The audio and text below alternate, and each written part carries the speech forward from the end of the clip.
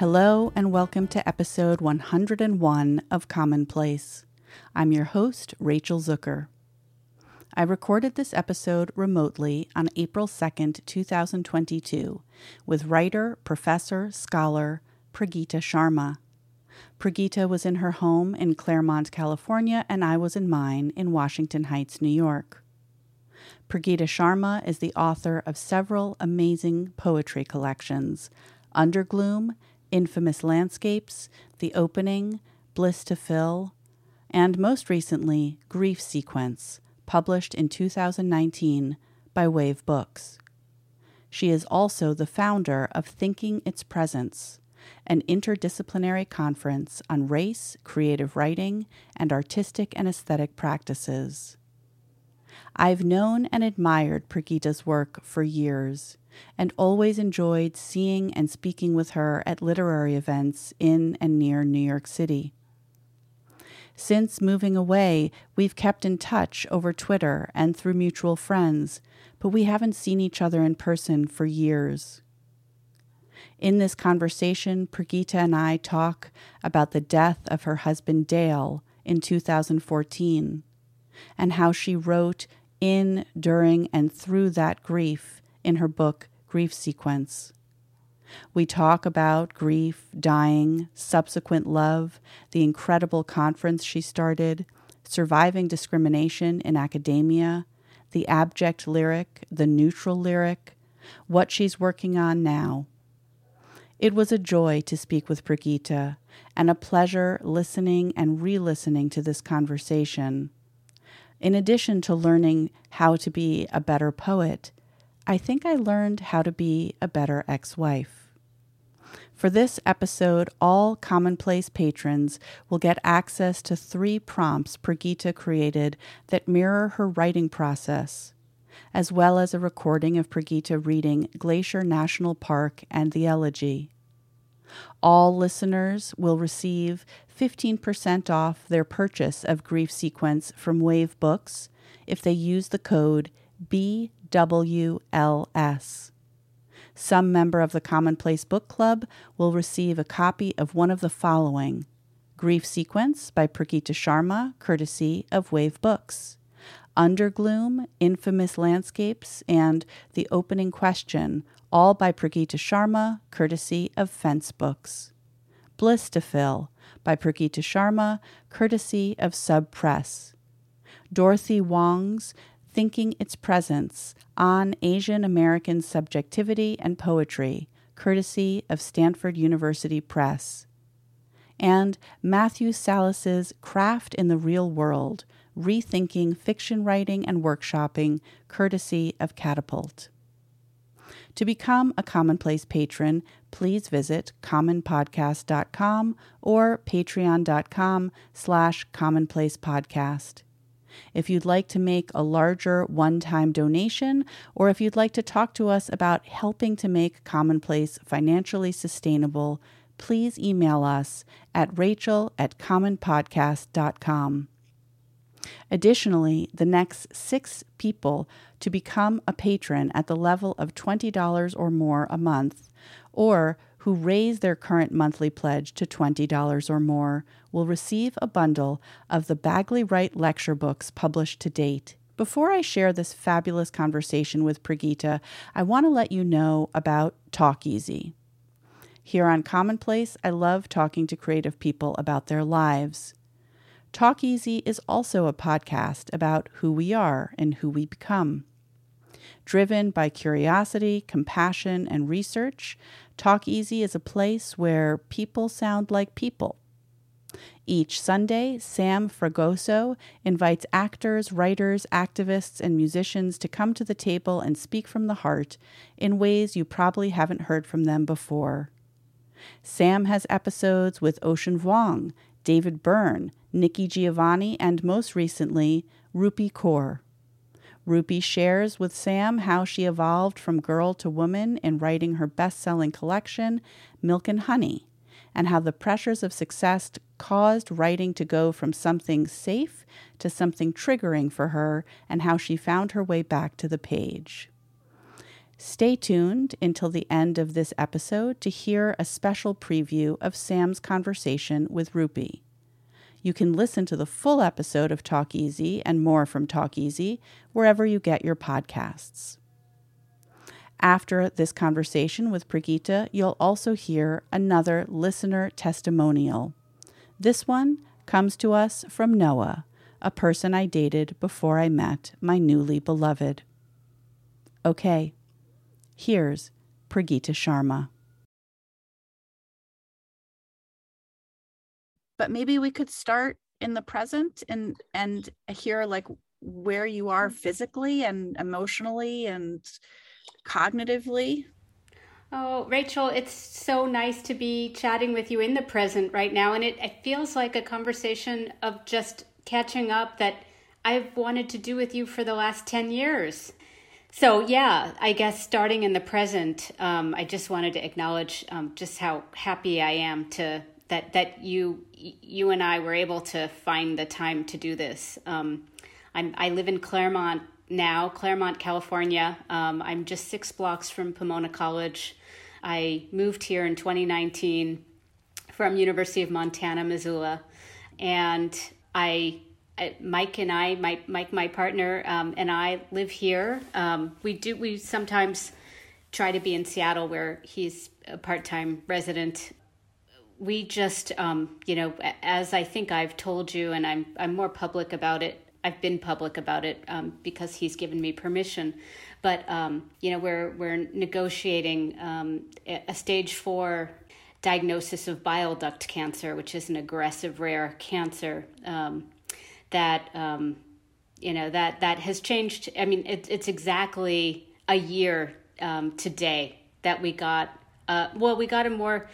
We got a confirmed diagnosis maybe, a week, just a week from now last year. But we were wrestling with it this weekend, and we knew he had a mass in his liver. But so it's very confusing to be returning to cancer again. But I'm grateful that we've looked at a year now. So presently, I'm just full of gratitude to be able to caregive, but also have a functional partnership right now with a terminal illness. So that's where I am right now, and I'm writing poems, and I feel like I've just, I turned 50, and I just feel like I'm more candid and more like I just want to be in the present moment, being myself as much as possible and not feeling bad about it. Prageeta, I love that so much. Before we even go further, I want to thank you so much for taking the time, between teaching and Mike's illness and writing and all of the other roles that you have, which I, want to hear more about.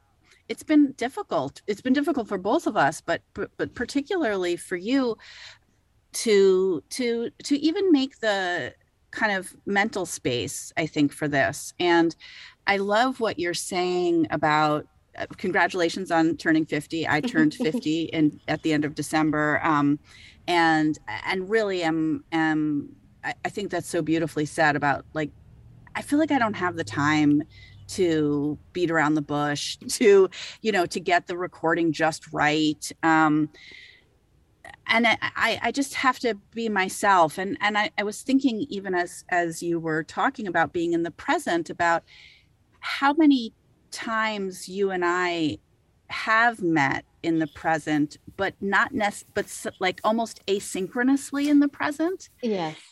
And I was thinking in particular, it used to be, I don't even know how long ago we saw each other last in physical form, but we used to see each other sometimes at poetry readings. We would see each other, at Katie Letterer's place. Like, I have a memory of seeing you at Katie's.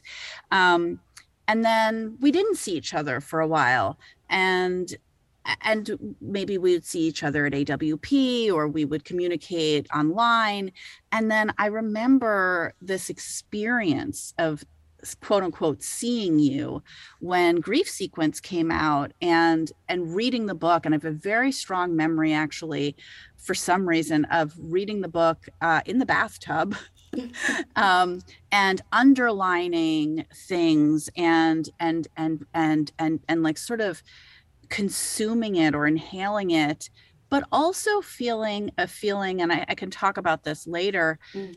of resistance to the book, both to the contents of the book and in some ways to the feeling, not so much to the death and the grief, but to the love. Mm. And that was very difficult for me at that time. I was still married Mm. and very unhappy.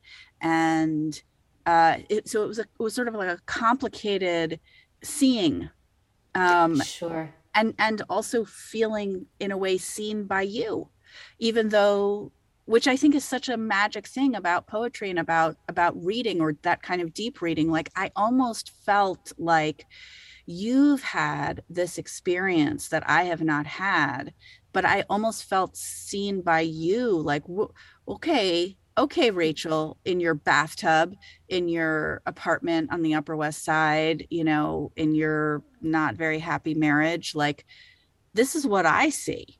I felt seen by the book. I felt seen by you. You and I also communicated when I was having my cancer scare, and I didn't know if it was going to be cancer or cancer scare. We communicated a little bit on Twitter, and then when I heard, this terrifying news about a second, potentially terminal cancer in your life, with your partner, it was sort of like, are we going to do the recording at this moment, at this moment, at this moment, at this moment? And then I reread your book last week, and I'll say more about this, but I have fallen madly in love, Oh. and Oh. I just I had a completely different experience of Grief Sequence, and I really I started just like crying and talking out loud and reading the book out loud to my partner. And that's the first time I've ever called him my partner, but Oh. I'm doing that. He is my partner. So it's so fascinating that had we recorded at any of those previous present moments, the recording would be different. And yet I feel like this moment contains all of those past encounters in some way. Wow. Yeah. Oh, that's beautiful. I mean, it's beautiful that you've fallen in love, because I have to say, I don't know if Grief Sequence would have been written if I didn't fall in love, because I think I would have been trapped in one narrative of review. And I think that the way I learned to think about my grief as an opening changed changed the trajectory of my own perspective. So, one thing I think a question that we would be grappling with together is, what allows one to be open to new experiences. And one thing that I found with a lot of widowed people is, because they hadn't been planning on losing their spouse, they believed in love in a kind of way. I mean, as we can get into with Grief Sequence, Dale was super complicated, and how I see him now, 7 years out, versus how I saw him, the first 3 months, 6 months, 1 year, 2 years. I had to do a lot of therapy to really process the trauma of who he was and what I enabled. So there was grief of losing him, but there was grief of losing who I thought he was. And so I became receptive to somebody who could be entirely different, who could teach me how to who could teach me how to love the way I didn't get to, the way I thought I was, but wasn't actually the reality. This is very, very, very profound. I was hoping that maybe you could read a few poems from the very beginning of the book, because I think it's going to be helpful for people to just hear the tone, and then we can talk about sort of the story of the book and what was happening to you when you started writing it. Sure. I'll read a few of these and we can see how that goes. Okay. And this poem is after Alice Notley, who, I mean, I studied her poems while I was grieving, and I always refer to her as a double widow, and there's a way in which she just teaches me so much in her poems. I don't know if it's fair to phrase it that way, but it was what stuck with me. Just being widowed twice is a whole thing, I think. On seclusion and looking out, after Alice Notley. Seclusion may kill your heart in the process of producing the love-stained stench in your poems, the ones containing boundaries of shame with their sober problems, bits describing loss, mirroring its inward entanglements, glow torches you have never seen before. You light them with two selves and don't wait for anything to flicker false.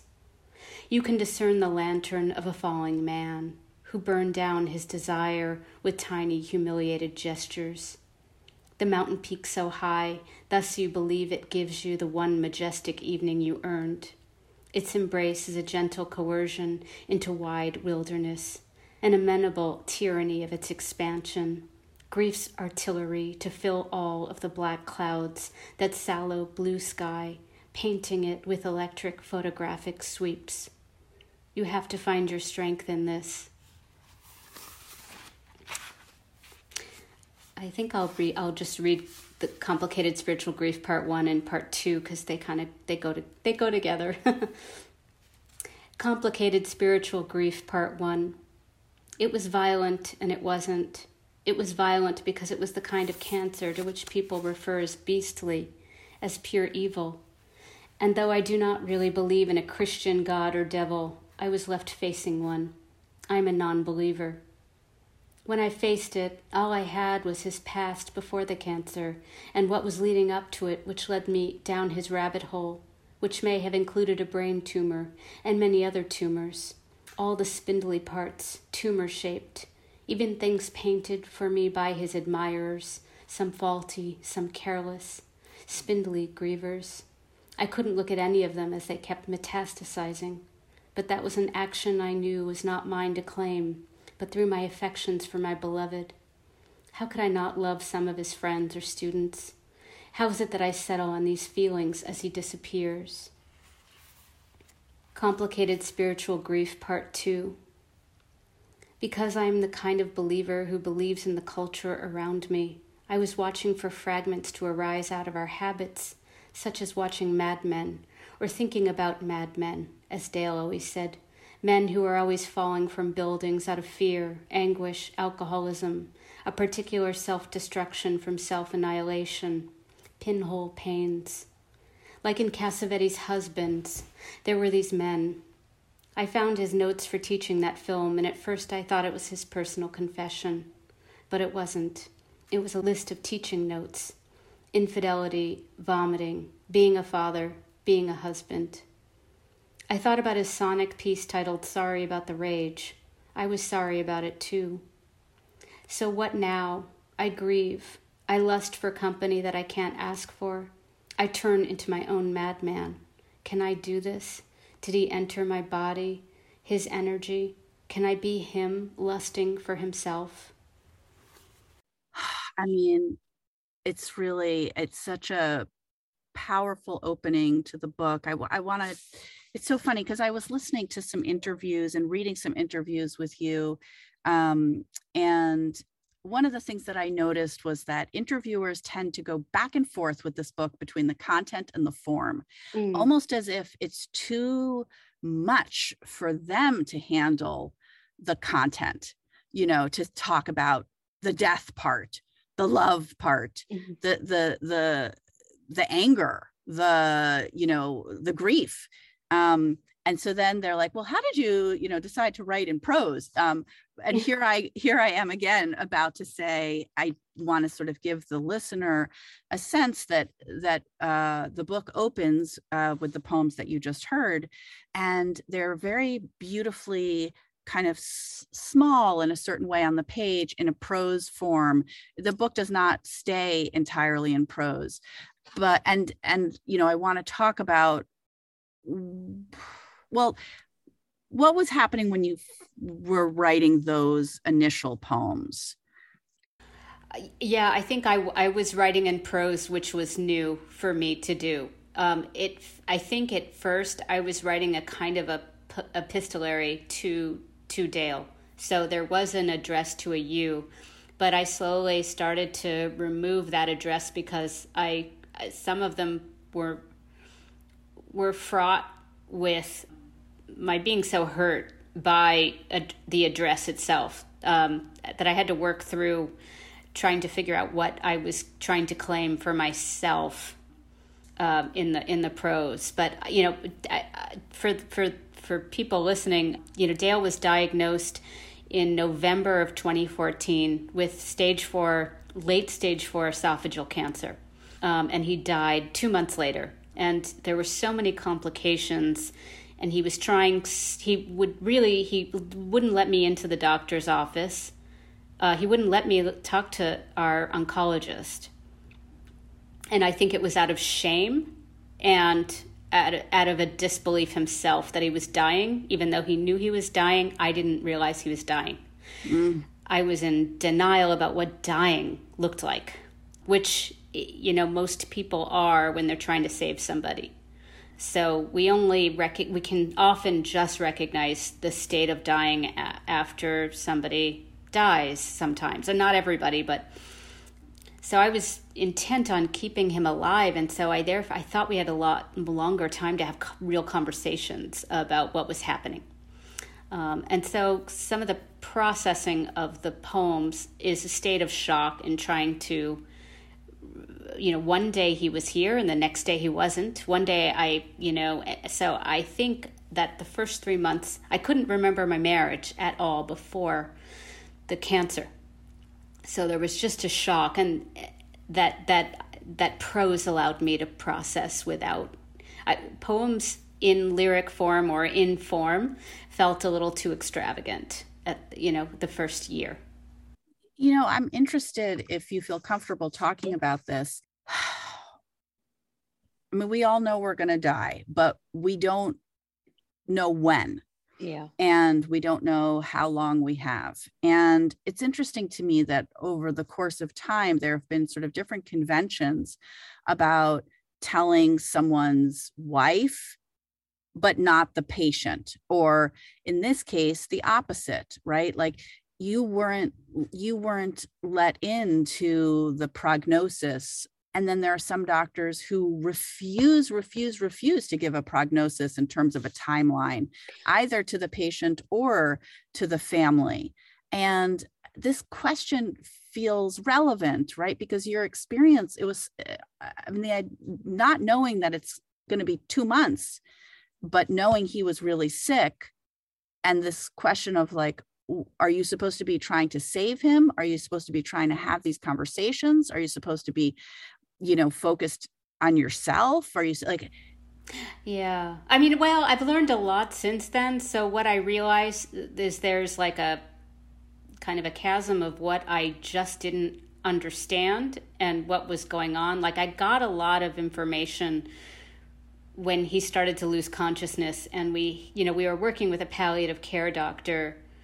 Because we're working with a palliative care doctor, they're putting things in place for me so that I even if I'm not processing it, it's happening. I think, we had to do the form. What is the form? The do not resuscitate form.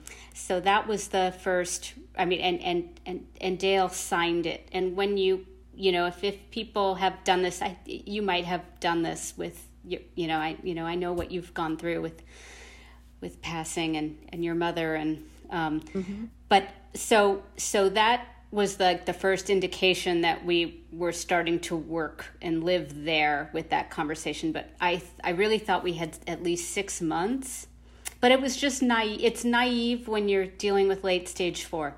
It's just naive. And I was 42 years old. I just hadn't expected, I hadn't expected to lose my partner. I think when people are dealing with other family members, they give they give a timeline.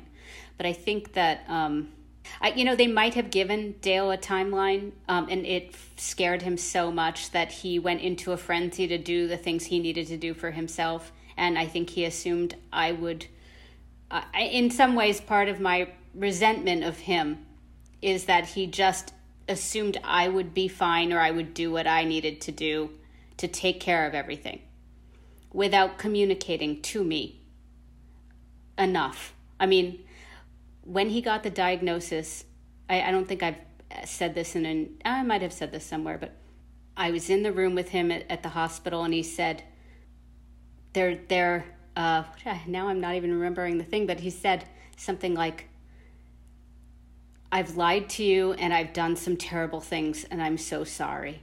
Mm-hmm. And so that was the first thing he said after we got the diagnosis. Wow. I think, that was like maybe November 15th, 2014. And so there was so much I felt was impenetrable and hard that I think maybe I was afraid to even have conversations with him. I just, it was a lot to have those two in this, right after each other. And so talk to me about where the poems were, or where the writing process. It seems like maybe you didn't even know if they were going to be poems. They started as letters. Were they, like, I'm picturing you and Dale in a complicated togetherness, getting this diagnosis, and sort of one of you with denial and one of you and him sort of with a more active, like, kind of pushing away, that actually the intimacy, or the possible intimacy, of accompanying someone to the door of death, or however one can be or can't be accompanied, that wasn't exactly, I mean, I'm thinking about the Inanna myth, and she goes into the underworld, and each step along the way she's told, take off your headdress, take off your chest plate, take off each piece of what makes you a goddess, what makes you powerful, what makes you alive, essentially. And her sister, who's queen of the underworld, says, if you're going to enter the underworld, you must enter naked and bowed low, and alone, in that sense. So I'm thinking of Dale sort of kind of from the diagnosis, and you being pushed apart a little bit.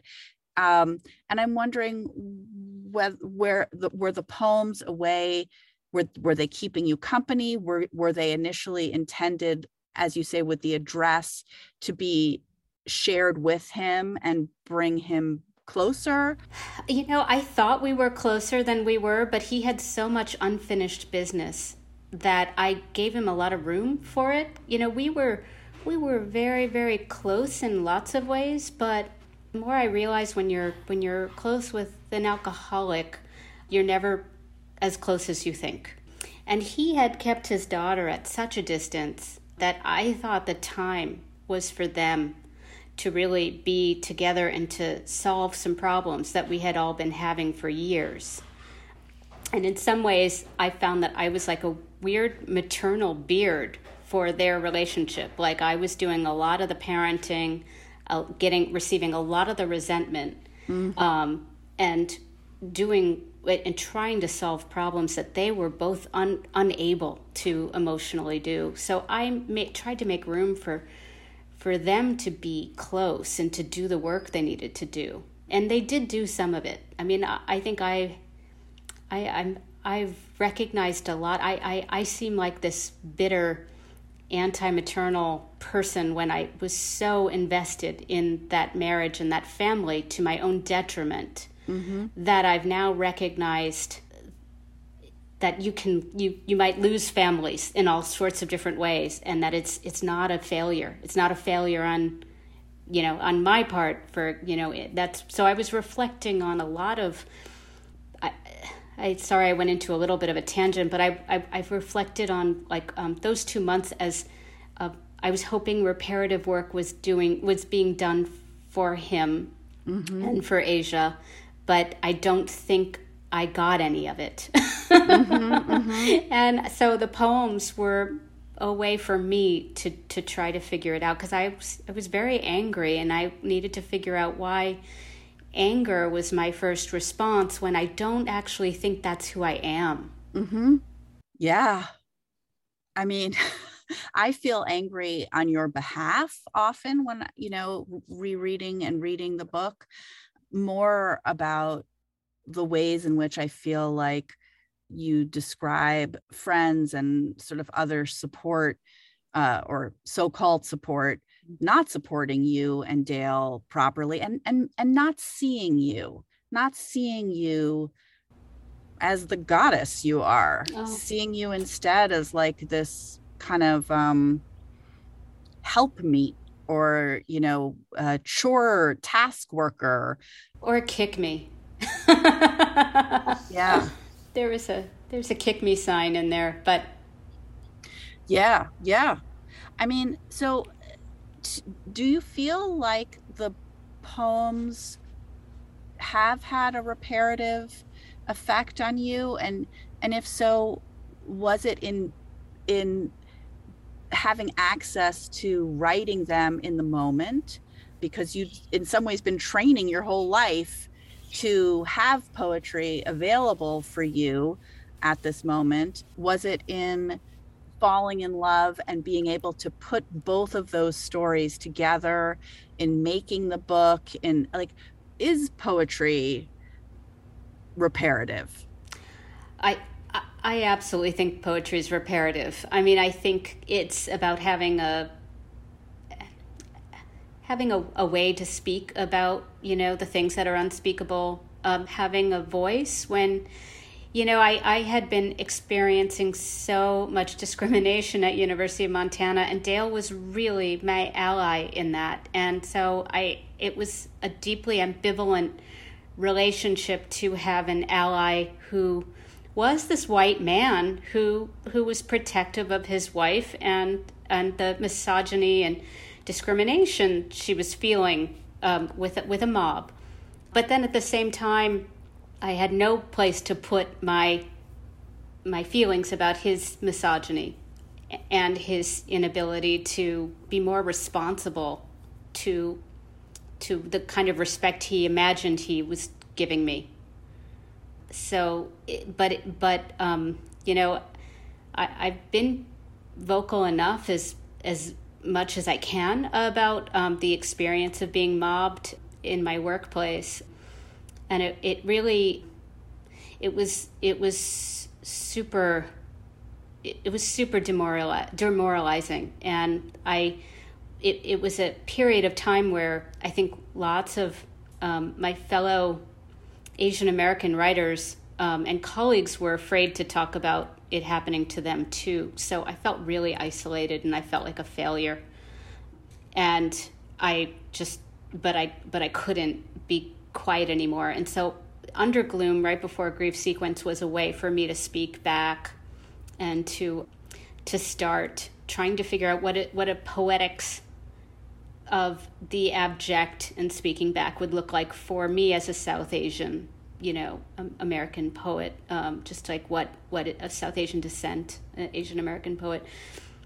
What could I write that was also could theorize the self a little bit, in ways that were not necessarily a narrative confession, even though I do have narrative poems, but something that I could experiment with the lyric and figure out the politics of an abject lyric.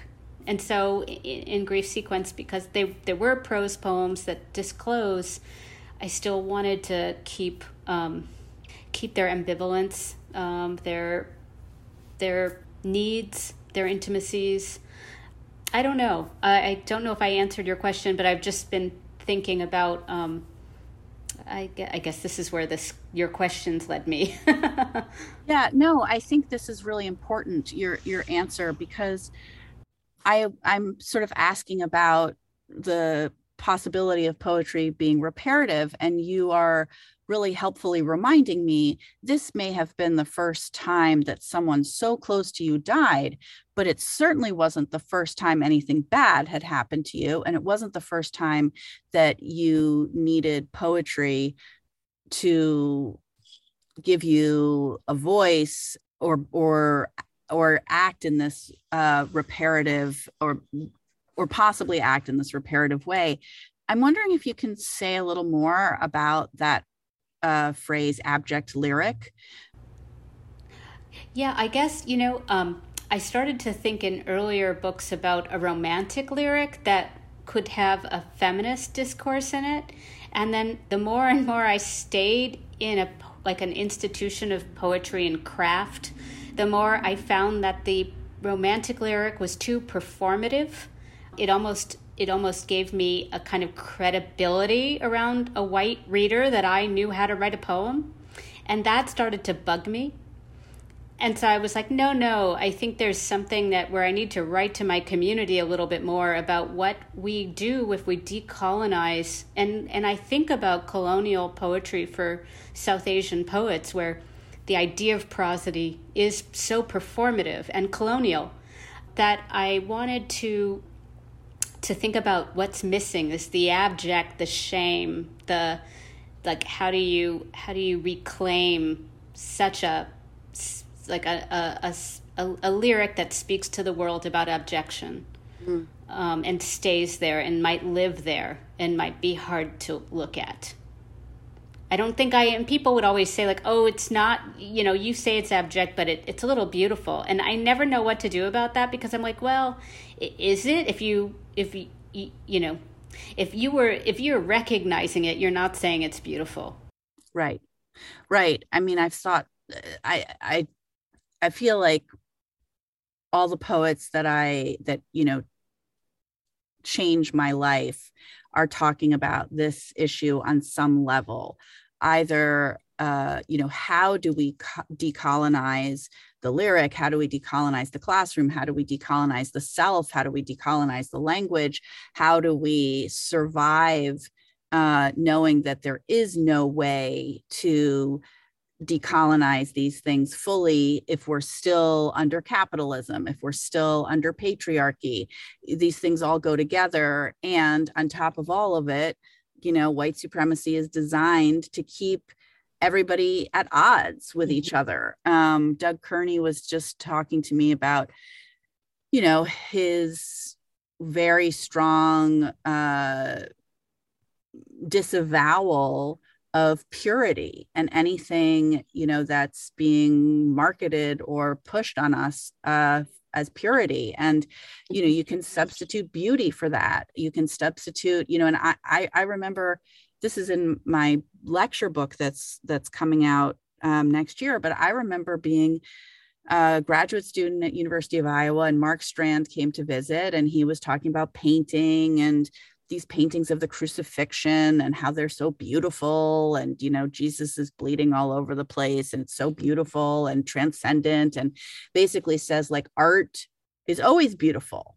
And so, I'm like, I don't know, 22 years old. I raise my hand. I say, well, what if you want to write something that isn't beautiful because the world isn't beautiful, because you want to write about ugliness, or you want to write about pain, or you want to write about something? And he basically said, no, it all transforms. That's what art is.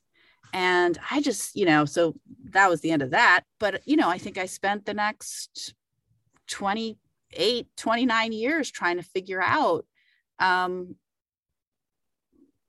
the problems around that, and not necessarily the solutions, but the questions. And how do you hold a space for the abject, for the grotesque, for the for pain, for physical pain, emotional pain, for and we now have so much more language and consciousness around the problems with mainstreaming, with only promoting or including or looking at the typical, the beautiful, the white. But we still don't really, I don't see enough talking about how all the beautiful, again, like it's so hard, right? All of the forms that can be used to hold the space for what is, for not a transformation into something more beautiful or more comfortable for the reader, for the audience, when that's a lie. So remind me, what year was the first Thinking Its Presence conference? Yeah, the first. So I don't know how much I can say, but I will say that I was able to settle a lawsuit with University of Montana in 2013. I will say this because I just will say it. It wasn't very much at all. I think I bought a hot tub. That's what I could afford. And the rest went to my lawyer. And they said, well, we'll give you $5,000 to bring a person of color or indigenous person to campus because it seems like you were complaining about diversity.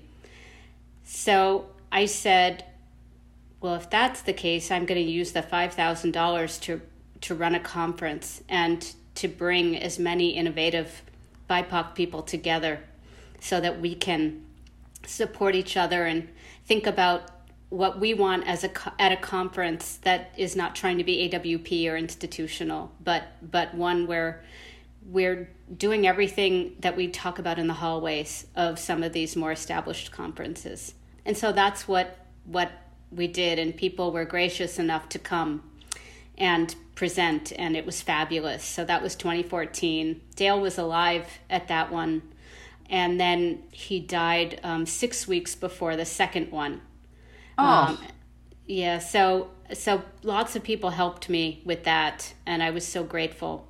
And I think at the time, I just kind of asked for money from little sources around the school. And one thing that I did that I feel really happy about doing was that before, or actually while I was filing that discrimination suit, I went around to all the people that seemed to be mishandled or peripheral or talked about or gossiped about or ignored, and asked them what their experiences were like at the university and to tell me the history of how they got there.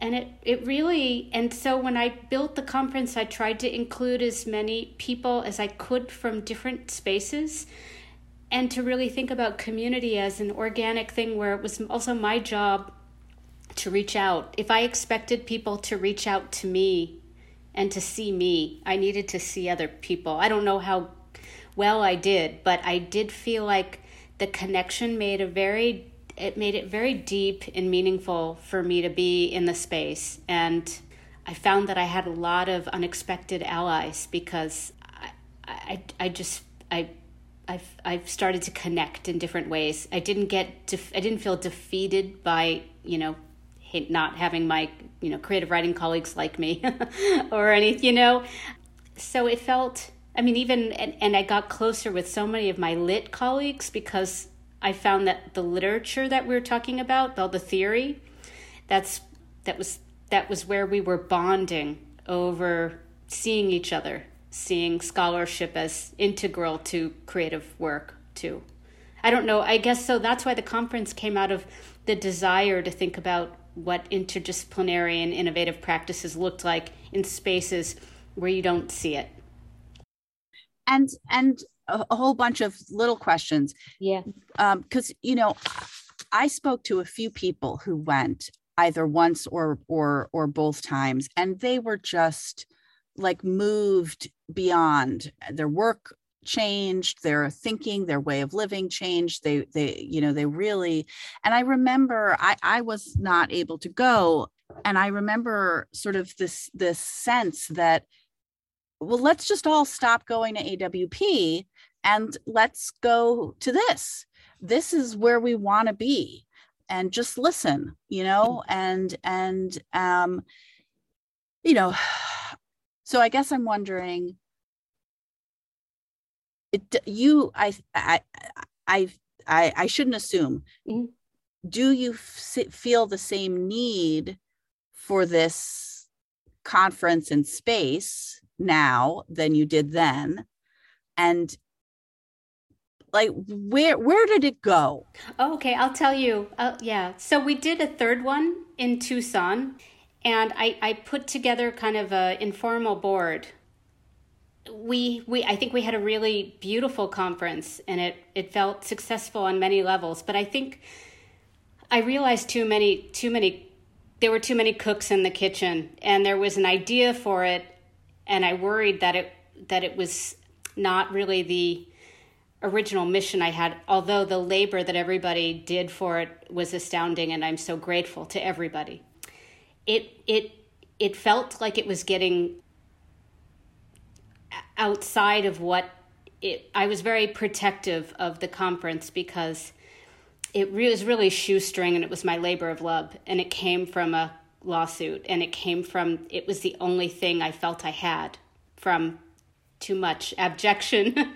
So after that conference, I had to really reflect on what my desire and relationship is to collaboration, to where it should be. It felt too poetry heavy, and my mission was actually for poets to discover lots of other people, and I felt that too many people were missing out on the other things that were curated. Mm-hmm. So I've taken some time. I got this new job at Pomona College, and when I got the job, I asked them if I could host the conference, and they were excited about it. So we're actually having the conference here. I'm running it with the English department, and I'll tell you the name of it. Good. Yeah. Originally, it was called Thinking Its Presence, Race, Creative Writing, and Literary Studies. And that Thinking Its Presence is the title of a book, correct? Yes, it's the title of Dorothy Wong's book on Asian American subjectivity and poetry. And Dorothy was our first keynote, and she has been involved with the conference ever since. I mean, I would say it is my core kind of board member unofficially, because we grow it together, we talk about it, we think about it. I mean, I just because I'm honoring her book every year, I just want to make it clear that intellectually and spiritually and collaboratively, she's always with me. She's at Williams College, and she'll be involved this year. But what I try to do is figure out what the conference is in its location. Mm. And so this year it's called Thinking Its Presence, and the theme is racial vertigo, Black-brown feelings, and significantly problematic objects. And it will be March 30th to April 2nd, 2023. One of our keynotes is James Lee, who wrote this book called Pedagogies of Woundedness, Illness, Memoir, and the Ends of the Model Minority. And so here I say James Lee employs the condition of cruel optimism theorized by the late Lauren Berlant to scrutinize the ambivalent feelings, Pauline Shen narrates in her memoir Final Exam, A Surgeon's Reflections on Mortality. Lee further frames Berlant's point by saying that cruel optimism is the condition of maintaining an attachment to a significantly problematic object. The fear is that the loss of the promising object seen itself will defeat the capacity to have any hope about anything. At Thinking Its Presence conference this year, we have invited Dr. Lee to present his work and to turn his discussion to questions of how BIPOC scholars, writers, activists, historians, and artists manage both hope and its opposite affective feelings in their work, and how attachment to problematic objects, systems, and institutions produce and perpetuate difficult and violent conditions for the psyche and the body. And then we go on further to utilize my colleague here, Dr. Valerie Thomas, who works on racial and diasporic vertigo, and is of particular importance in how she talks about how the body incorporates ideas of trauma, displacement, and dispersal that the African diaspora has experienced through the slave trade, being uprooted and dislocated and culturally disrupted and traumatized. And that's like one version of vertigo. So that's my mission. And then I'm inviting the Claremont colleges, their colleagues, and my community at large. I'm going to send this out to curate 11 panels, 11 to 12 panels. But that's what it's going to look like. Amazing. And is it going to be open to the public or just to Claremont students? It's going to be open to the public. We'll probably have just a small registration fee for people who are not alumni, students, or faculty of the Claremont colleges. But it will be open to the public. It'll be much smaller so that people don't have to choose the events. They can go to everything, and everyone can go to everything together to talk about it. Oh, that's a beautiful model. Yeah. Sometimes less is more. All these choices. Sometimes I know. Very hard to have community. Yeah, I wanted the last three to be big so people could be involved, but now I think they know how to be involved with each other so they can come. And there's many more writers I've checked in with that I need to formally invite. So I know that I have friends who have gotten little notes from me, and I'm going to be incorporating them into this as well. And what, if anything, do you need or would you want to ask for from, so it's basically a year from now. Yes. Do you need money?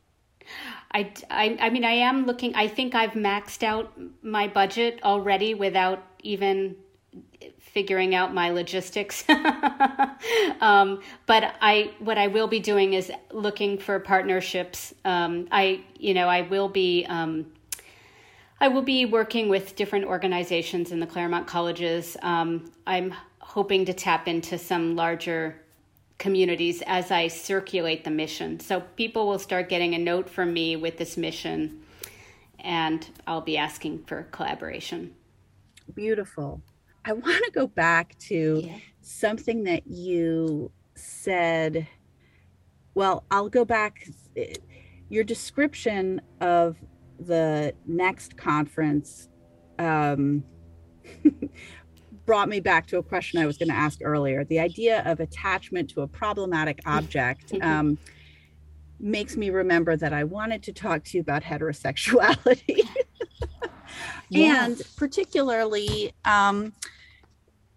also, I mean, I myself find heterosexuality very bizarre. It feels like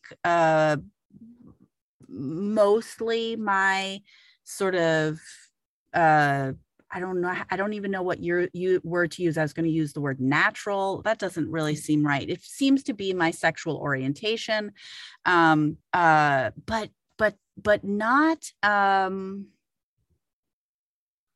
but also not. Well, let me be more explicit. I can't be completely explicit because my love has children and they don't yet know about our relationship. Mine do. Sure. But even though I feel like this is the first person that I've fallen in love with, as opposed to the first man that I've fallen in love with, he is a cis man, and it just seems bizarre. It just seems completely bizarre that heterosexuality makes any sense on a level of like how one could maintain could avoid the internalized misogyny and the directed misogyny while in a heterosexual relationship, not even if the partner is misogynist. And then on top of it, this is the first person that I've really fallen deeply, deeply in love with, who's not Jewish, who's white. I'm thinking especially about how complicated it must have been for you to have a real protector, an ally, at a time when you were assaulted by this discrimination. Yes, it's complicated. I think it's complicated because I think also, his daughter found him to have a lot of misogyny, as well as his ex-wife. And so I think I was protecting him from them, but also at the end of the day, in their minds, they've been right all along. Look at me aligning with, a misogynist. And through a lot of therapy, my therapist was like, you know what? None of them were right. You get to have the integrity of your experience of believing somebody and valuing them the way they wanted you to, because that is who you are. Huh. Like in somewhat, yeah. So I like protected Dale's wounds that were so deeply connected to misogyny and abuse, that was taken out on me. And do I have to feel worse now for giving him the benefit of the doubt, for seeing him the way he wanted to be seen, until it took its toll?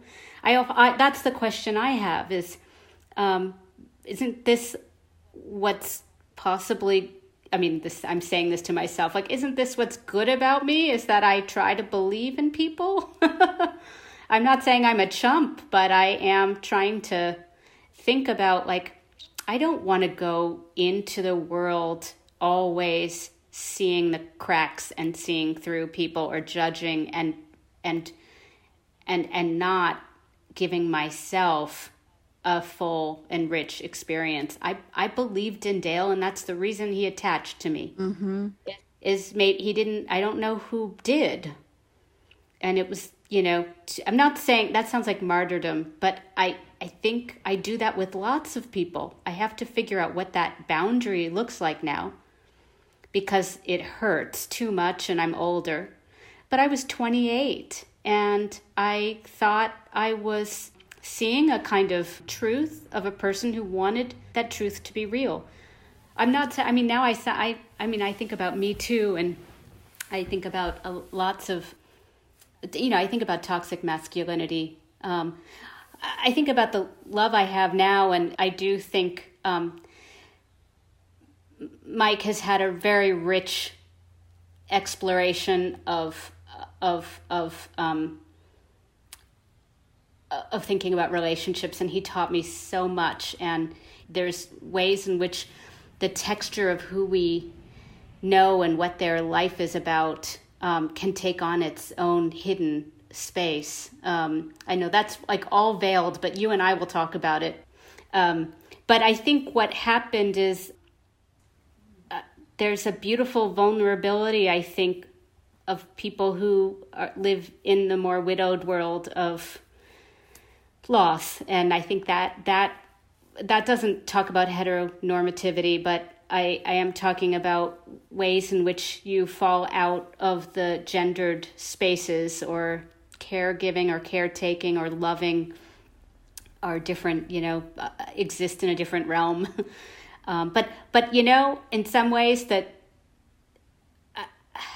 learning what I could not endure anymore allowed me to be open. I'm sad for Dale because he died, and so I'm still living, and that's really confusing. And then I think, well, we live the lives we create on some level. Things happen to us too. When it's full of toxic masculinity, addiction, abuse, and a lot of pain, I did the best I could with somebody. I tried to love them the best I could.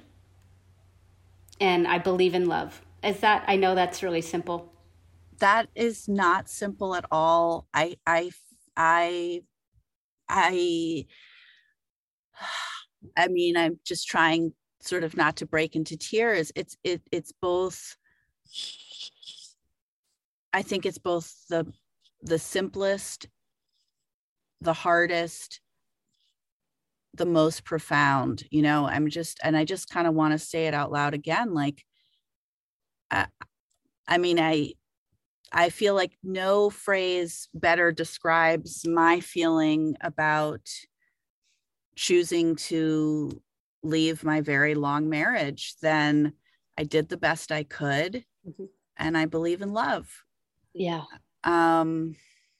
What I was going to say is that also there's this I keep asking my love, like, where is the story about us? Where is the story of a subsequent love, of a love that, comes after, that isn't about marriage and children, that isn't about, youth, that isn't about all of these other things, but is a different kind of intimacy and attachment that, I always believed in, even though I'm not sure I really had any evidence of it anywhere. I think about the line, I think it's in the poem. I look at your handwriting, and this was one of the lines. I was reading it in his apartment, and I just stopped, and it just said, because then and suddenly I loved again, and it arose against sequential time. And this makes loving two persons its own counsel. One followed the other, but there is still yet simultaneity. The other loved me, but had trouble loving, and I had to absorb this after death. There is loving without knowing, and loving with so much knowing, two bodies separate in the night after the coupling of evening time. I mean, the poems,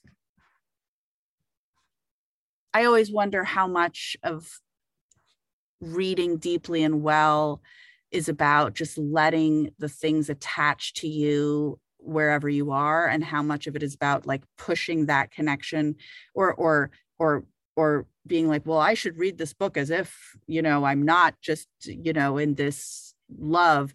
But I have to just say, like, these poems in particular, just like, I was so grateful for them, because I don't really see them elsewhere. Mike saved my life and gave me, I just found that I didn't know how for so long I was so stagnant, and just what you're going through, I imagine what was so exciting and intoxicating is having all of those feelings stirred up in your body, feeling like your youth is back, because I sounded like a giddy, squirrel girl to everybody. I would talk about just the silliest things, and I was so grateful to have that lightness. That lightness was like the most magical thing in the world, and to find it again, or to find it for the first time. I mean, really, I do feel like loving Mike is loving for the first time. Mm-hmm. I think that when you're younger, you can often just fall into ideas of yourself. You get to a point in your life where you don't fall into things anymore, or you try not to. When you're falling into things, you're like really upset that you've fallen into something, I think, or this is how I feel. So being conscious of my feelings and the excitement of what can happen next was just, I mean, we're still crazy in love and it's 7 years and we're facing this cancer. But the fact is, the love is so sacred, and sacred, he would wince. He's just like, must you call it sacred? But I know he agrees with me. So I do feel like I thought that I had a kind of love because it was endurance. Mm-hmm. But that's not, now when there were never any red flags at all. And I can wake up every day and be grateful for no red flags. I mean, our big red flag is cancer, which there's nothing we can do about. And but it makes us really hold on tight. Anyway, I'm just and that became so exquisite to just, the one beautiful thing about grieving is I gave up time for a while because I was so shell-shocked. But when we fell in love, it's like I had figured out that I could have time, and then bringing our time together was gorgeous. So I'm just saying, like, I'm so happy for you because it's so hard won, you know? Yeah. Yeah. I mean, I thank you for being happy for me. I remember having a hard time being happy for other people who had found love when I felt so deprived and so in this scarcity economy. But I was in love with my family. I was in love with having made a family with Josh. And I was in love with the idea of Josh and with the idea of and with who we were when we met. I not necessarily in love with that, but just a lot of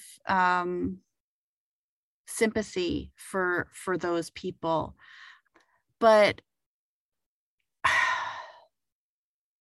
yeah, I mean, when I was lying in the hospital and, waiting in the weeks that I was waiting to have the surgery that I didn't even end up having at the very last moment, I didn't end up needing it, but doing all of those tasks of changing who my health proxy was, of making sure my will was correct, and making sure the divorce was final, and knowing that I was going to go in for this surgery and I was going to wake up and I was going to find out if it was ovarian cancer or not, and what the treatment was going to be, was truly a gift for me because it clarified so many things, and it wiped away a lot of the shame and the guilt that I felt about disrupting my kids' lives, not having been able to make the marriage work. And really, my priorities were so clear. And I don't think I could have entered into this love until I got there. And, what a miracle for me that I did have more time after that. And I don't know what's going to happen. I have no idea, how much time I have or he has or any of us has, which is very different from, having a cancer diagnosis and not knowing how much time. But it's what a miracle, like, really.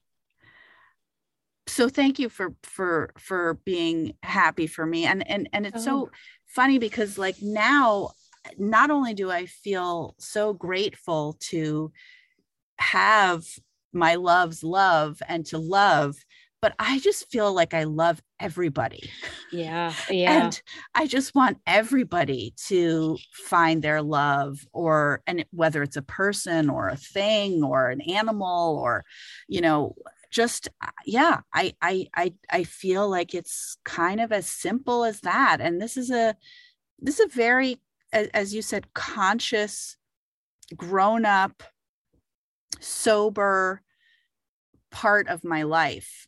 and also so ridiculously, like, I mean, I in a way I feel like this is the girlhood I never had.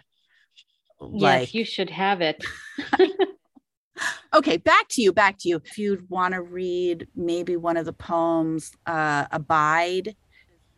Oh, sure. Yeah, I mean, I love Abide because it's one of the first love poems I wrote for Mike. Abide.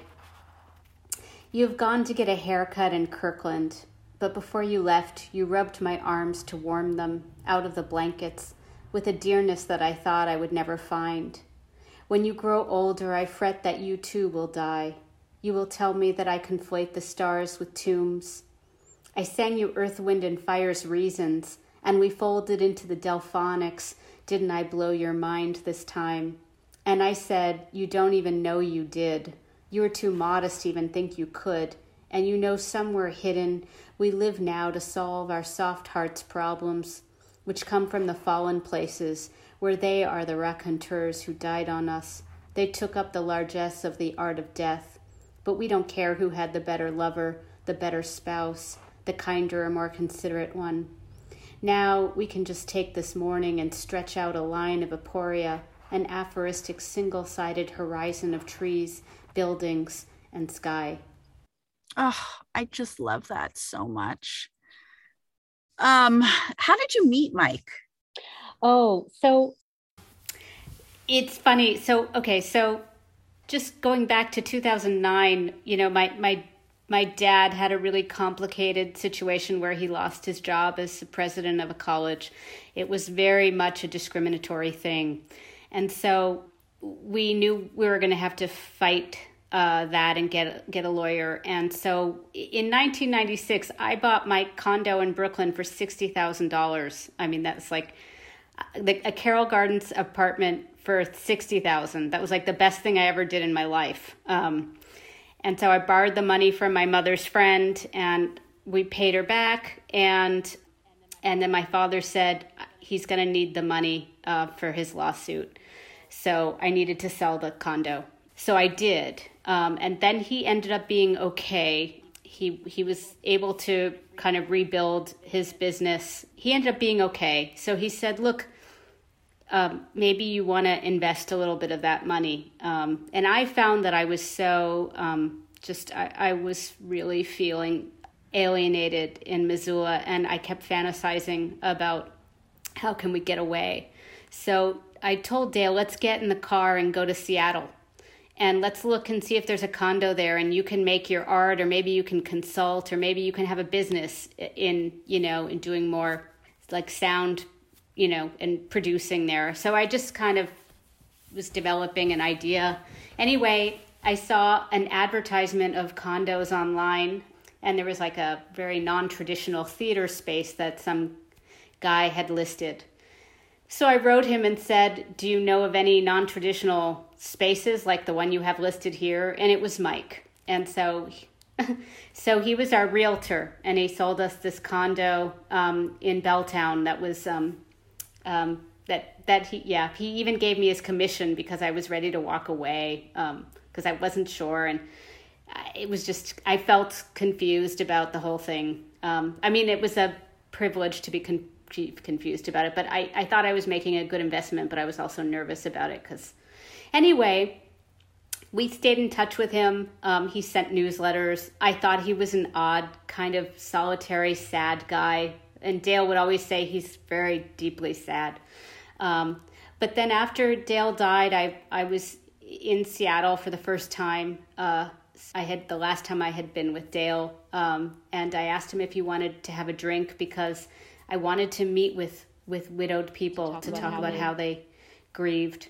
And he had reached out to talk about Marie, and Marie is a whole other story, but we had started talking a little bit about Marie, and he wanted to share her story.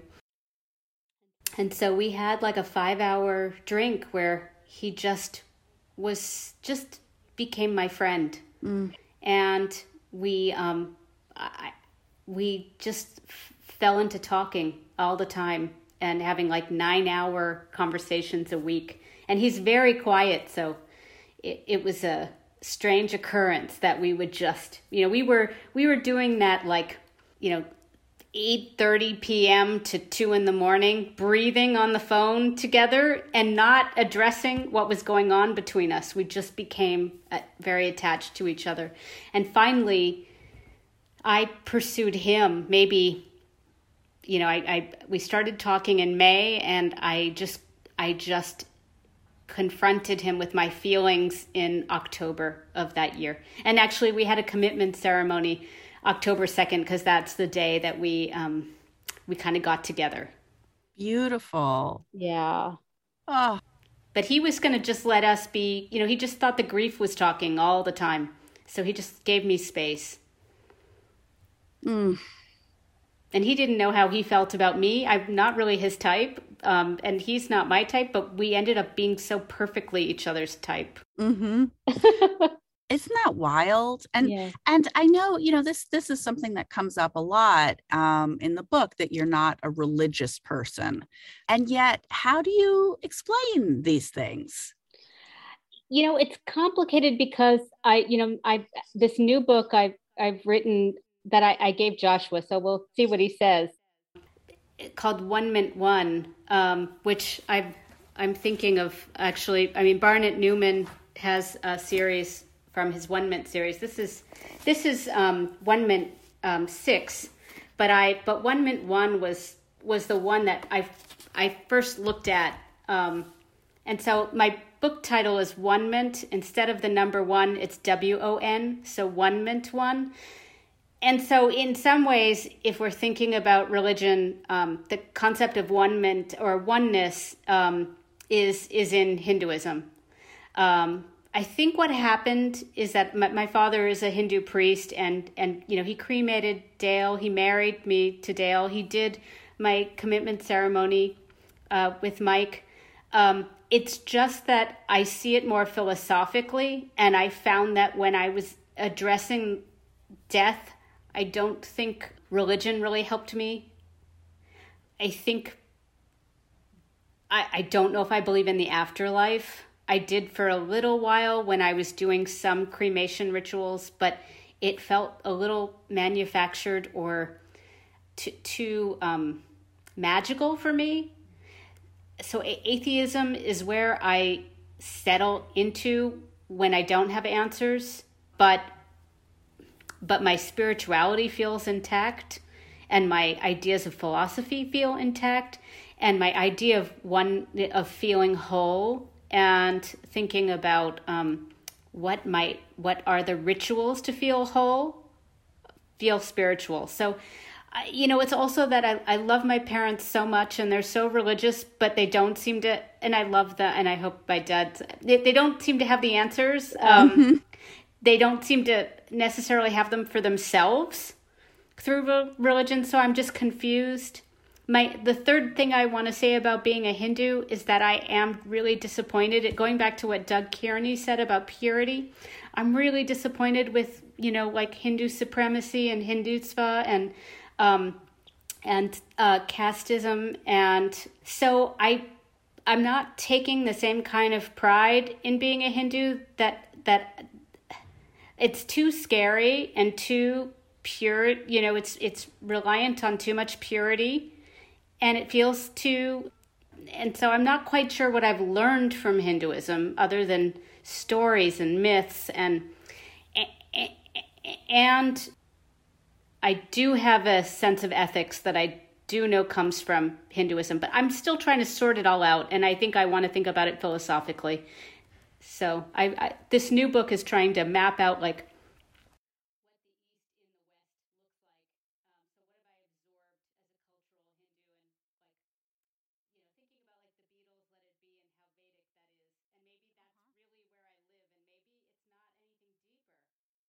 Oh my gosh, I can't wait. Oh. So you have a full draft of the book? I do, and yeah. you gave it, right. I gave it to, yeah. Do you want to read anything from it, or? Oh yeah, I can read. I can read a poem. Let me just find it. Let's see here. Let's see if I can find it though. This is Oh, you know what? I'm going to find it on my phone like my students do. I'm like, wait a second, I know how to find it another way now. Yeah, I have a poem. I have two poems in Harp and Altar. The recent Harp and Altar, winter 2022, and this poem, I think, speaks to both Barnett Newman and ideas of one-ment and other things that we've talked about actually. And I think the manuscript actually opens with this poem. So the poem is a 1-1, and so it's I write out the number 1, and then it's WON, a 1-1. In it, I found that the political discourse would love its ethical moon, a wonderment, a one sum, bewitching affinities built upon antinomies, abstract, an expression, a wool cap of ornament for the sake of weather. Loving him helplessly anew helped, loving her helplessly anew helped, leaving it all behind helplessly helped. Building around the moribund became a kind of blessing. I left the constituents around the number 1, and I won, and I felt simple or glad, or finely incandescent, or comfortably large in my honesty, a kind of hanging of the rituals, the clothes, the sense of living in them upright. I felt trouble pinging from my thumb muscles, but I ignored the throb. I looked out and out into the dense and driven fog and said goodbye to its flavor.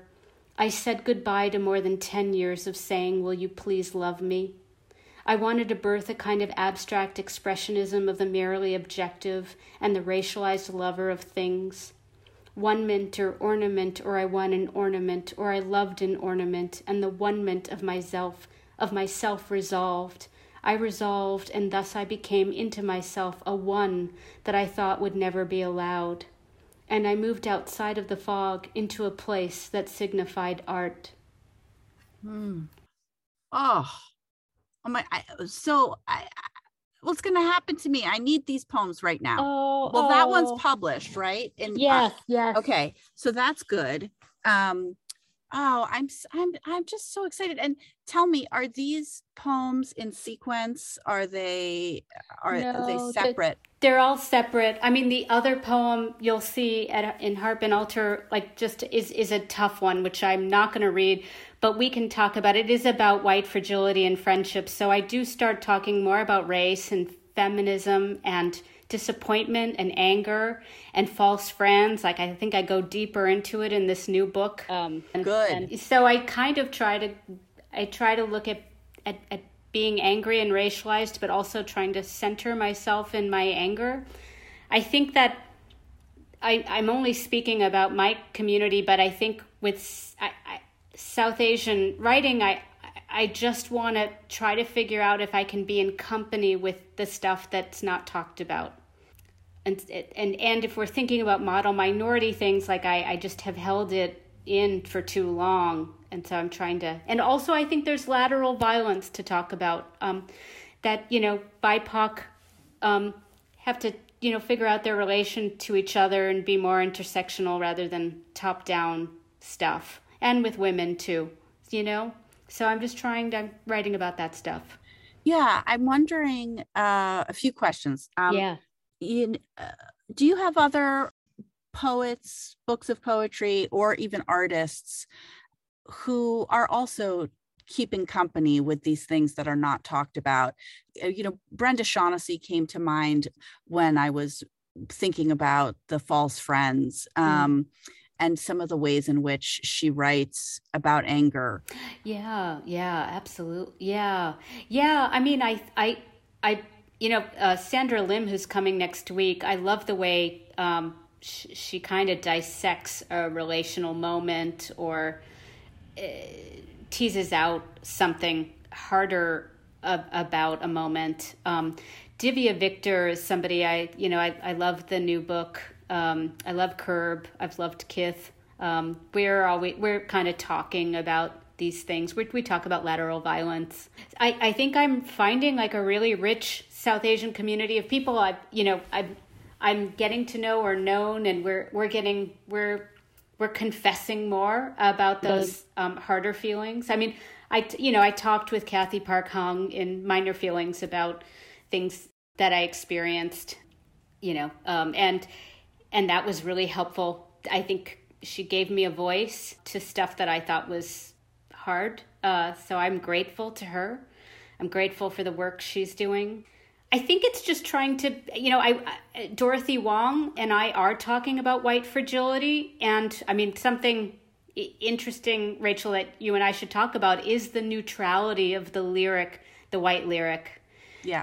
And and how ultimately that beauty makes a violence, but it gets so rewarded. I'm not trying to, there's some older white women who have written a certain way and were expected to kind of follow in their footsteps, and some of them are really loved, but I've often found the lyric to be a little too neutral for me. Yeah. Oh, I mean, this is the dumbest way to talk about it, but I have this weird thing where, so in my current state of wonderful love, he's not the first person to ever say anything nice to me, but it feels like that because he's the first person I believe. And that's really interesting because, it makes it more, it makes me less, I'm also responsible for, for not feeling beautiful, for not, for feeling too much, for feeling, all of these things. But one of the things I notice is that, when we're together, it's amazing. When we're not together, it's difficult and the transitions are difficult. And before I see him, when I know I'm going to see him, but before I see him, I have this like weird body dysmorphia thing where I'm like, wow, it's been 3 days since I've seen him. How is it that I've become an old and ugly, like I look in the mirror and that is what I see. Like I can't somehow get back to like how he sees me, or even a more realistic version of how I am. And there's something that feels very connected to me about the way that the lyric, it's like a false, I don't know. It makes me also remember being in Jory Graham's office when she was my thesis advisor, and she would say all of these wonderful things about my poems, and I would be like, yes, oh, they're so good. Oh my God. And I'd leave her office and it would just disappear. Like there was no substance. The poems themselves did not have it. It was almost like the poems only existed in this transformational state within her gaze. The lyric only had, the male gaze, the white gaze is what is determining the beauty of the lyric. Like and I think that's part of, I love your use of the word neutrality for it, because if it's neutral, it can be co-opted so easily by these forces that are wanting me to like buy things and be afraid of other people and not love. It was Dorothy's word neutrality. I just want to give her credit because in some ways, everything you've just said is sort of what you get coaxed into. I mean, is that gaze. But I also think what you're saying that's coming out in sort of sideways is the ambition to push for more, whether it's, getting at more truth or feeling solid with your own gaze back at yourself. But I do think that maybe we have kind of been duped with this neutrality into not being able to get further into some of the other topics or the needs or the desires or the sustaining credibility of ourselves, you know? Yeah. And I think this notion of like transforming the real or whatever it is, right? Like, was it Sienna Guy's book, Ugly Feelings? Yeah, yeah. Yeah, right? Like, how do we, I mean, we have them. Yes. I think if we're alive, we have ugly feelings. And particularly, you know, if you have been, you've spent your whole life, in a system that is trying to kill you and defame you and demean you and belittle you and, you know, make things almost impossible. How are you not going to have, I mean, it would be bizarre if in that situation you didn't have ugly feelings, to say the least. Yeah. But then to be pressured into turning them into something basically that a white audience can relate to, enjoy, you know, cry over, but just enough is really, and these are deeply embedded in all of our creative writing programs, in the gatekeeping mechanisms at the publishers and at the academy, and, you know, all of these things. It's really hard to break out of them. You know, we were all taught by people who were taught by people who were taught by basically white men. Do you feel like your own writing and your own kind of mental and emotional space, how have those changed since you have actively left Montana? I mean, I really appreciate my colleagues and my environment and my community here. I feel like I was given a second chance to thrive. I would have stayed at Montana and did the best I could there, but Pomona's been a really good place. My colleagues are really brilliant. Valerie Thomas and Keela Tompkins, and we have two new poets.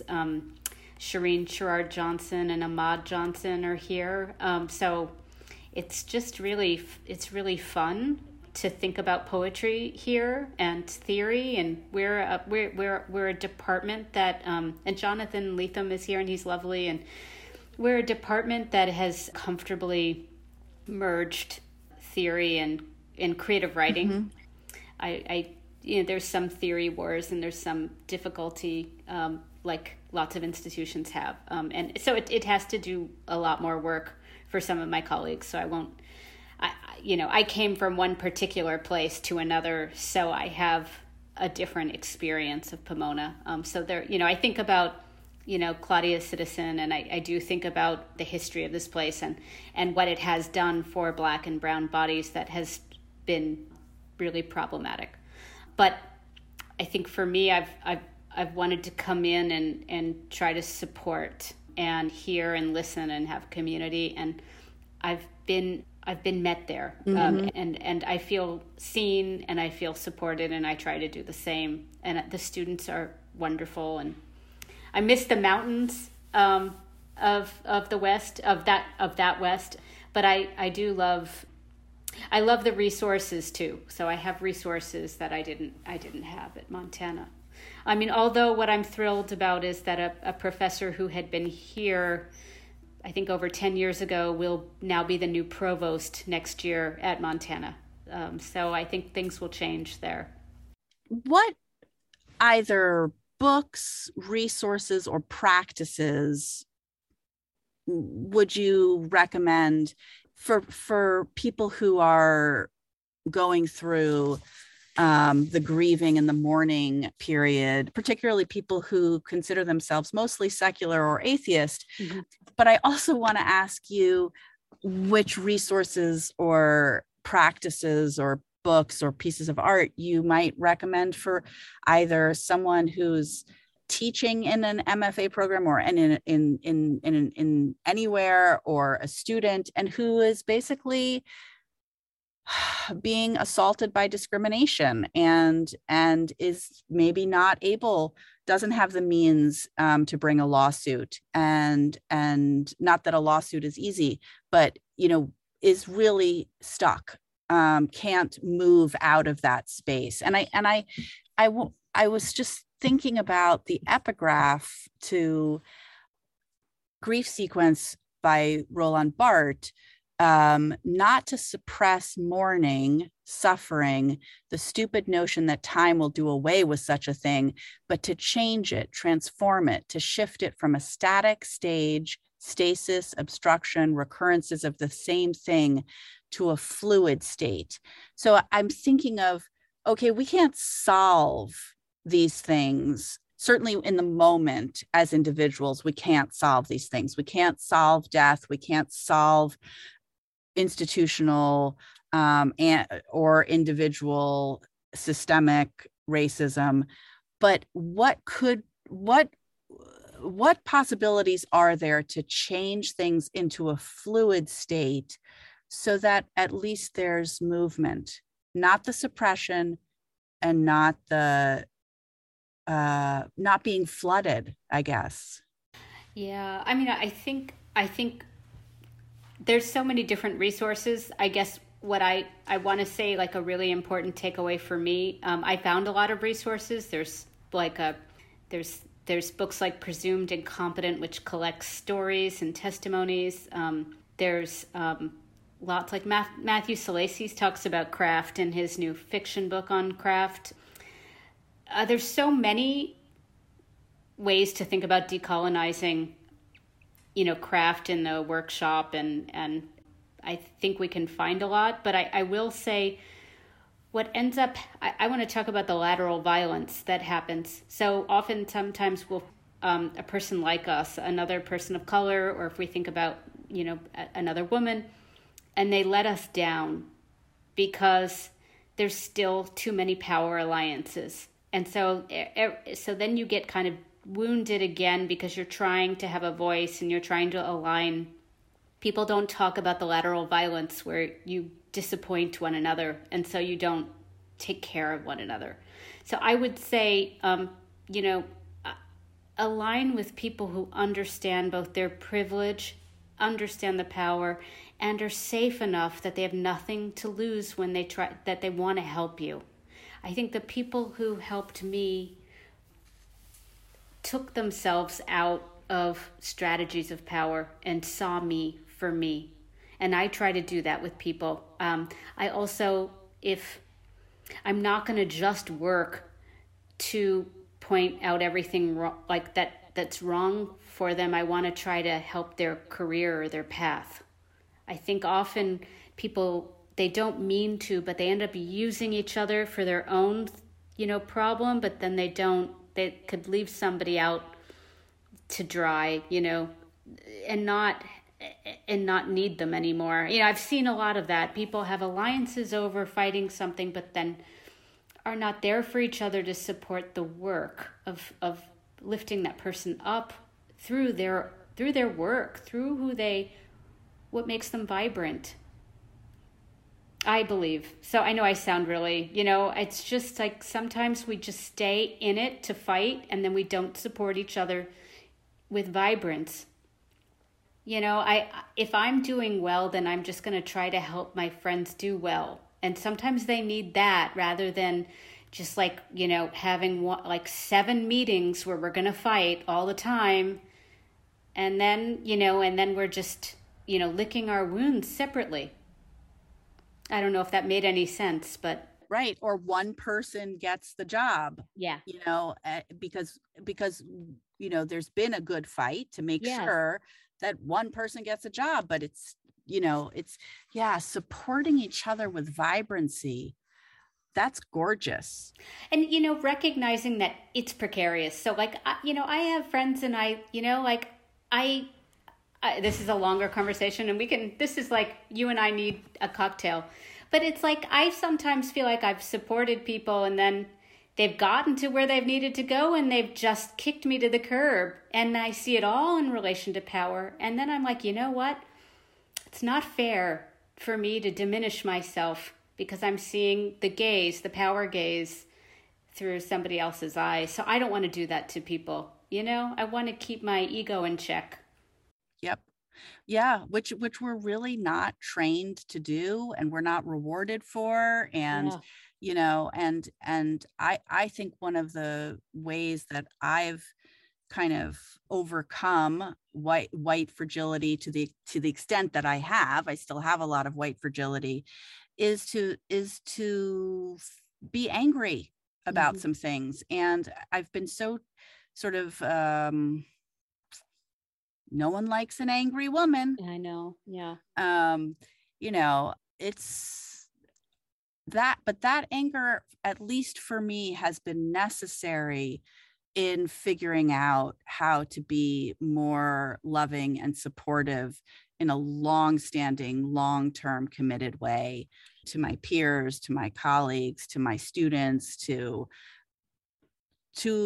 strangers even. It's Yes. yeah.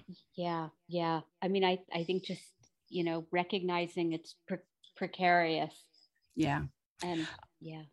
Anything that I didn't ask you that you were really hoping I would, or anything you want to ask me before the recording goes off? I mean, this has been, I feel like I got so much, but anything.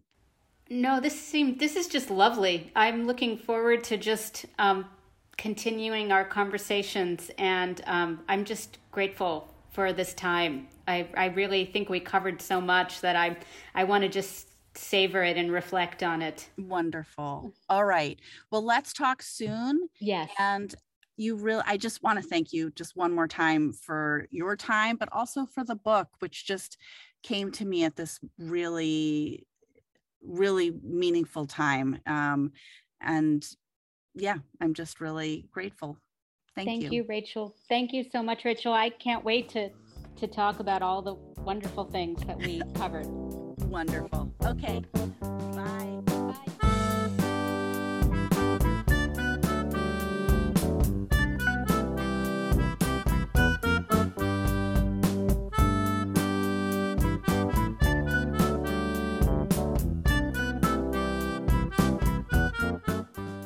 You've been listening to episode 101 of Commonplace with Prageeta Sharma. The fourth Thinking Its Presence conference, Racial Vertigo, Black-Brown Feelings, and Significantly Problematic Objects, will take place March 30th through April 2nd, 2023 at Pomona College. After this outro, you'll hear a clip of Talk Easy with Sam Fragoso speaking with poet Rupi Kaur. After that, stay tuned for a short testimonial about how Commonplace has impacted one of our listeners. If you have a favorite Commonplace moment or something you'd like to share, please record an audio message and email it to us, or reach out to us via Google Voice or SpeakPipe, both of which you can find on our website. If you'd like to contribute financially to the collaborative undertaking that is Commonplace, please visit commonpodcast.com.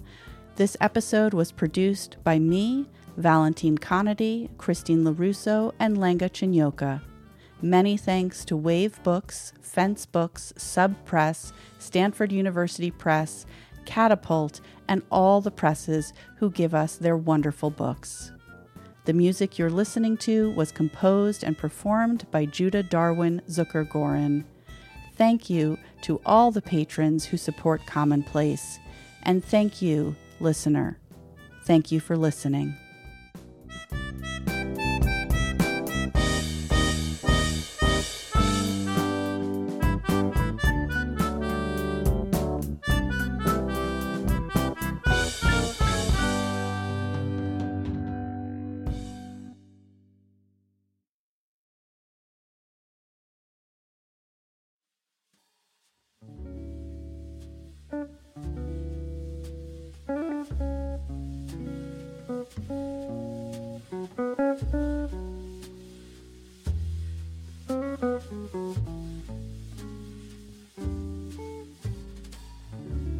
As I was writing Milk and Honey, I went from girl to woman through that book.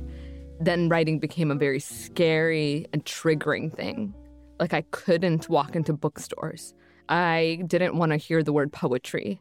I didn't even want to hear the word book. Like, people would say that and my entire body would just like, because it was so many things, like when is the next one coming? And like, how do I recreate the success of the first one again? Like, that ate at me and just made me so sick. People expect you to do that. 2 months, I was given to write the second book. And of course, I did not meet that deadline.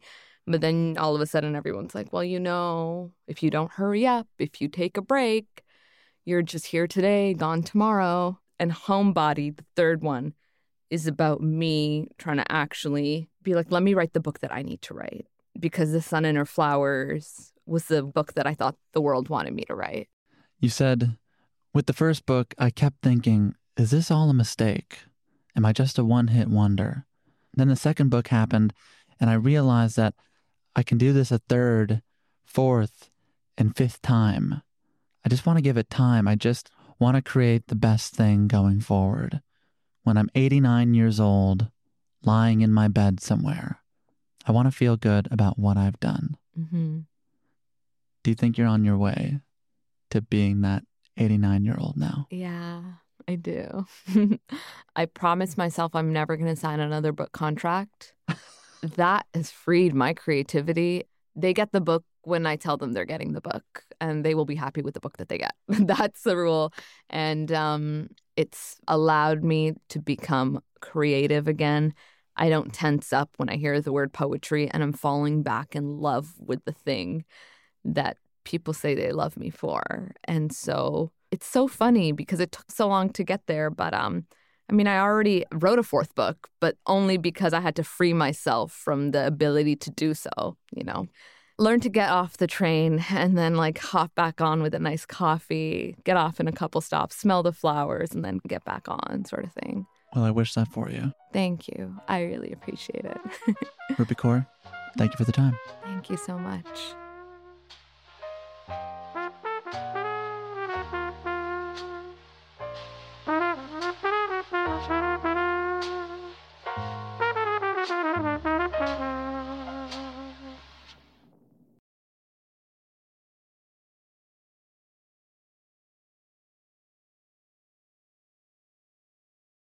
My name is Noah. I live in New York City in the United States. I was a stranger on a dating app who met Rachel on a dating app, and we proceeded to date for a hot minute.